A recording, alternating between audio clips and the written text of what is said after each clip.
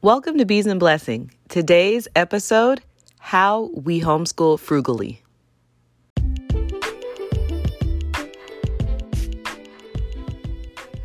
Welcome to Bees and Blessing, where I share tips, stories, and encouragement for homeschooling, homemaking, and home life. You can have a thriving homeschool, a maintained home, and hobbies that you enjoy without feeling overwhelmed and overscheduled. It's not about getting everything done, but about doing everything that matters to you. I'm your host, Jasmine Lozano, and I'm so glad that you're here. Why don't you grab a cup of coffee or go for a run, clean out a closet, do a puzzle, do something that gives you life as you join me for a great conversation.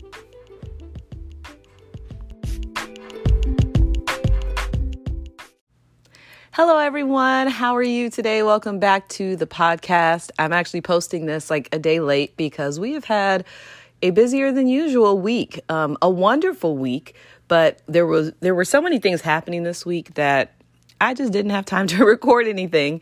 We have our normal life, our normal activities. My daughter's in gymnastics and my son is in taekwondo and does drum lessons. But for the most part, like we don't do a lot of running around. We're home during the day doing school and life and all that kind of thing. But this week it was like every day there was something going on. And then my husband went out of town to a conference. And so he was gone from Wednesday to Saturday, which doesn't really affect like all the way what we do. But it just seemed like everything started piling up. But we had a really, really great week. We started our homeschool co-op classes this week. And that's always just a wonderful time. Our co-op does them in like 8 to 9 week sessions. So we have like a fall session and then a winter/spring session. And so we started our new session and it was wonderful. I teach the middle school and high school choir. It's combined and we just had a great time in that. And I also teach 3rd through 5th grade gym, which is just a chance for me to be silly and go crazy with these kids. So we started that up on Thursday. And then yesterday, Friday, the primary reason I wasn't able to record was I was not home the entire day. So the first Friday of every month is our women's ministry at church. And I lead the women's ministry. And so I usually have to, like prepare a message to speak. And we do like potluck styles. That way I don't have a ton to do other than just kind of, open the church up and then we all go inside. But this month, my sister-in-law, I asked her to speak and I actually forgot she was going to speak. So it was such a, just one less thing off of my mind for this month coming up. So she got everything prepared. She got everything together. And that was wonderful because my kids and I were actually filming a commercial all day yesterday. We left our house at like 8:30 in the morning and we did not get home till 6 o'clock at night. But my kids and I are going to be featured in a Goodwill commercial, which Goodwill is like one of my favorite stores. This is not sponsored, but it could be one day. But that's where I was all day yesterday, and it was amazing. And yes, if you're wondering, because last week I told you guys everything is school, we made it a school day. My son, my daughter, they learned about all the work it takes to put into a commercial. So these commercials we see for 15 seconds, some of YouTube ads, 5 seconds, 30-second commercials, they take hours and hours of filming. And in addition to the filming part, then they take hours and hours of editing. And so we got to talk a little bit about that. And we stumbled upon this opportunity because a friend of ours, this is what he does. He has a video recording business. And he said, "Hey, do you guys think you would want to do a commercial?" And then when he said it was a Goodwill, I'm like, listen, I'm already down with the mission. Yes, we're going to do this. So all that to say, this is not a podcast about my acting debut in a Goodwill commercial. But all that to say, it took up our entire day, but it was a great opportunity. We turned it into school. And we had an amazing day. So I'm recording today. It's Saturday and I do plan to get this up today. So, I hope you had a wonderful week since the last time we chatted. But as you can see from the title, today we're going to be talking about how we homeschool frugally, which I guess is fitting because we were at Goodwill yesterday. But I wanted to, I'll start with a very, very, very quick story because I'm already talking your ear off. But when I started, running a couple years ago, I thought, okay, I need to lose a couple pounds. I don't want to pay for a gym membership because I don't really like leaving the house to go do stuff like at all. I don't like to grocery shop. I just like being at the house. So it's like, I don't want to pay for a gym membership. So, I don't want to pay for a boot camp. I was like, why don't I run? Because running is free. Like, you just put on your shoes and go outside and run. And I'm like, cool, done. So I got outside and I started running. And, I'm running. Things are going well. And then my shins, I started getting shin splints, or like my shin was hurting when I would run. And I realized, there's actually special shoes for runners they're more expensive, but they will help to protect your feet and your ankles and all these things. So I'm like, okay, cool. $150. I can invest that in some good shoes. And then I found out I like to run with my phone, and my capris don't have pockets. So I bought a phone holder, and then I bought some capris with pockets. And then I found out I got a couple blisters, and I'm like, oh, they make running socks. I got running socks. And so little by little, all these expenses added up to something that I thought was going to be really, really cheap, ended up costing more than I thought it would. By the end, I ran a marathon a year and a half ago. At that point, running that marathon cost us $1,000 because we went out of town to do it. So we had to get a hotel room, and we're eating out, and we're doing stuff in the city. You pay for the race, all this stuff. And I'm like, wow, I thought this was going to save me money. And so the same thing happens with a lot of people in homeschool, that you're like, yes, we're homeschooling. We don't have to buy school clothes anymore or new shoes, every year just because it's that time of year. We're not going to be paying for field trips or popcorn days and fundraisers or school lunches. We're going to be saving all this money. But you learn very quickly that if you're not careful, homeschooling can become very expensive, because there are amazing things out there available for us to use as homeschoolers. There's all this great curriculum we can buy. There's all these fun books and activities we can buy and manipulatives we can buy. And don't even get me started on what you can find on Etsy. There's just so much cool stuff on there. And I'm on Etsy. Go look at my shop, I do sell digital downloads on Etsy. They're pretty affordable, bees and blessing. But, there's just so much that you can buy. And if you're not careful, you can end up spending a lot of extra money not really intending to do so. And so, I'm a natural list maker. So every time I share information, I usually give things in lists of 3 or 5 or 10. So I'm trying really hard not to make everything my top 3 this, my top 3 that. But I do want to share with you just a couple of ways that I've been able to homeschool a little bit more frugally. And I hope that they'll help you, especially if you're starting out. It's so important not to just be oh, new shiny thing. I can buy this. And just really kind of start small and see what's going to work for your homeschool. Because I know so many people who, they just dive in head first, and they go to Goodwill or they go to Target and they go to all these places and buy all these things that they think they need. And then when you sit down to do your work, you're like, we're not even using this. Or, so I just hope that this list, or it's not really a list, but I hope that this conversation can help you see a couple of ways that we were able and are able to homeschool a little bit more frugally. And one way that we save money is I buy a box curriculum. And I know I talked about that in the last episode as a tip, as a beginning homeschooler. I really think that was very helpful in us starting. But that really helps me not to have to buy a lot of different materials. So instead of having to buy a separate, penmanship book, and then a separate reading list or reading material, or then a separate book for grammar or whatever, or a separate book for spelling, because I buy this box curriculum, everything I need in one place. So our language books, for instance, when my daughter was in first grade, when we started, her language books came with a set of readers that were paired up with her work. And in her work, there was her penmanship and her and grammar and spelling words. All of that was in one place. So I didn't have to go from place to place trying to find all these different things. It included everything. And that was very helpful and really kind of cut back on costs. And then also there are just so many different ways to get your curriculum. You don't have to buy brand new curriculum. I don't typically recommend we use this, so you should too, because it might not work for you. What we use does work for us, but there's Goodwill, there's half price books. There are places online where you can get slightly used curriculum that aren't expensive. But whatever way you choose to, purchase your curriculum, one thing that I really, really recommend that helps to save money is don't switch it up midway through the year. Use it all for a year. And if it's not working, see if there's a way that you can make it work for now. And then next year, try something new. I think I shared before that when we first started, my son began really struggling in history.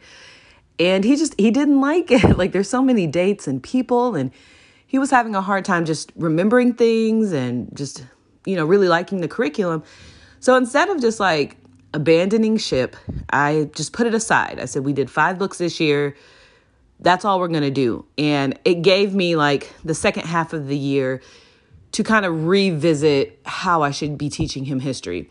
Our books are meant to be used independently, but I also think like for me just to give my kids the books and be like, all right, go do them. Like that wouldn't work for any of us. So there's some subjects that I do spend a little bit more time with them in, history being one of them. And so I began to think about how my history teacher taught when I was like in high school, and he made history so much fun that I even took a history class my senior year when I didn't have to. Like I just wanted to be in his class. So I began to kind of pull from how he taught history. And the following year, we picked up those same books that we put down and we finished them, and history was great. And we still use that curriculum now for history. And I'm glad that we didn't just abandon it and we just kind of revisited it and figured out how to make it work for us. So I'm really a big believer in using up like what you have before purchasing something new. And I even do this in life. And if you don't know, if I haven't shared, I consider myself a essentialist, which is kind of like minimalism, but like with a hug. So it's not about not having anything or having a completely empty living room or whatever, but it's more about being more intentional about the things that you own and the things that you use and consume, and just really making sure that you're not just living in excess all the time. And so like, I don't even buy a new shampoo until the old one's gone. I don't buy new soap until the next soap is gone.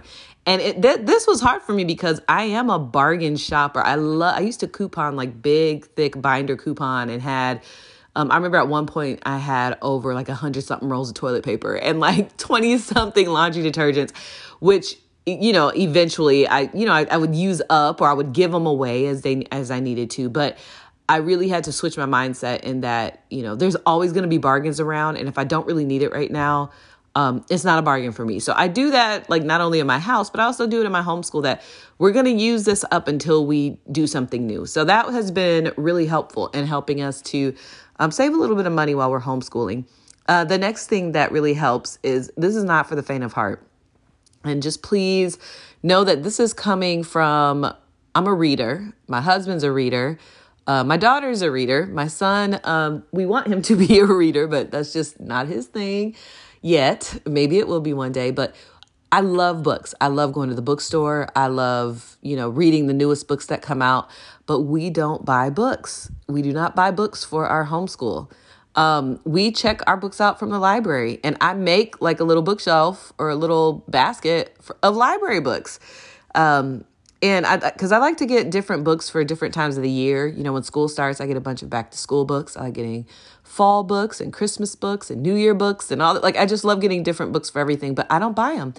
I check them out from the library. And if we like them, if we stumble upon a book that we just keep going back to and we're like, yes, we love this book, then I'll consider buying it for like a birthday or for Christmas or but we just don't buy them because they are all at the library for free.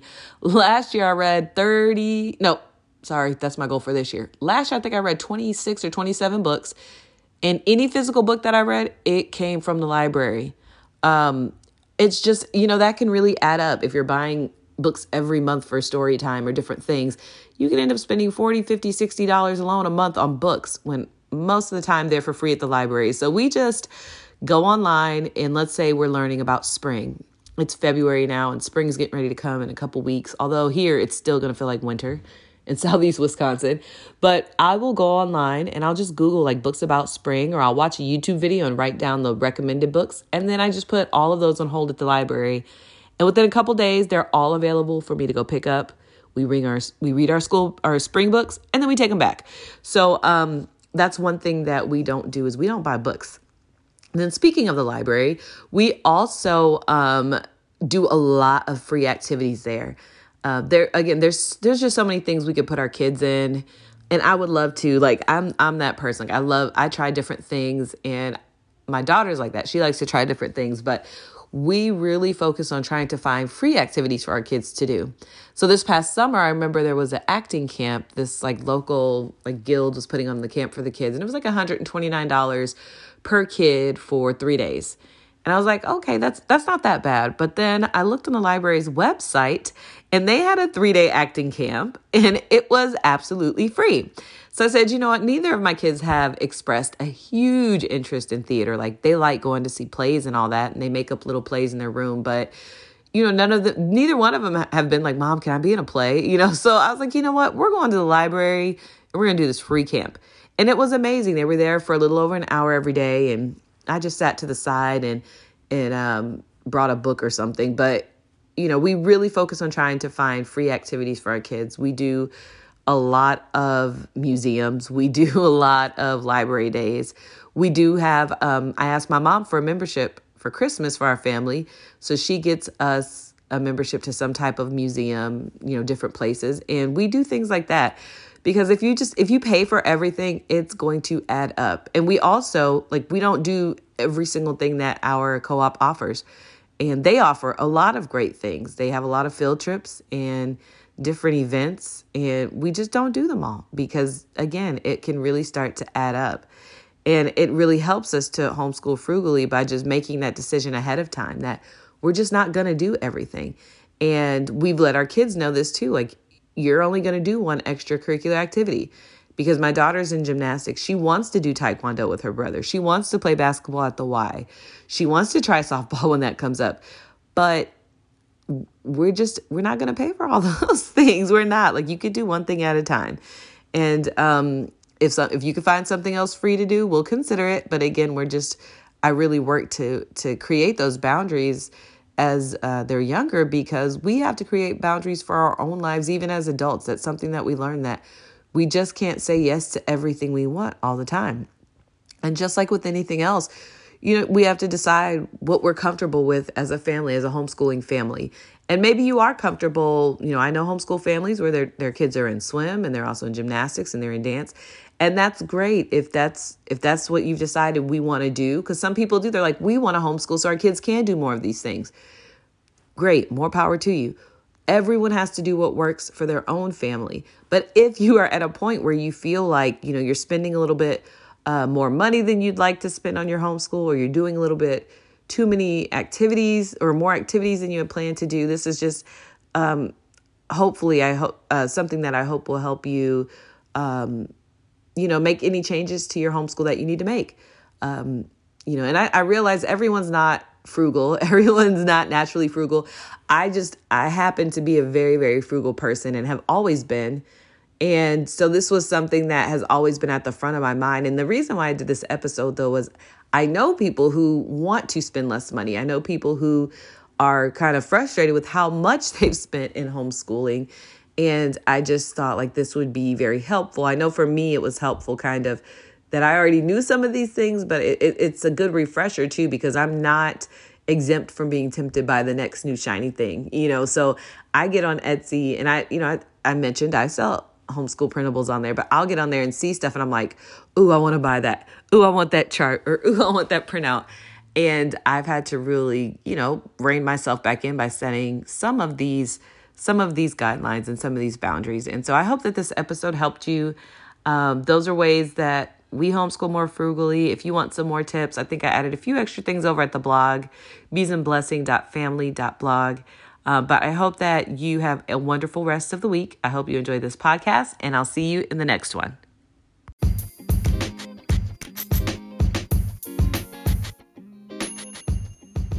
Thank you for listening to Bees and Blessing. You can read more inspiration and join the email list at beesandblessing.family.blog. And don't forget to subscribe in your favorite podcast app so that you don't miss an episode. And while you're there, leave a rating and a review to help others find the podcast. If you'd like to support this podcast, you can click the link in the description to choose a one-time or recurring option. Thank you so much again for being here. And remember, start where you are, use what you have, and do what you can. You are enough.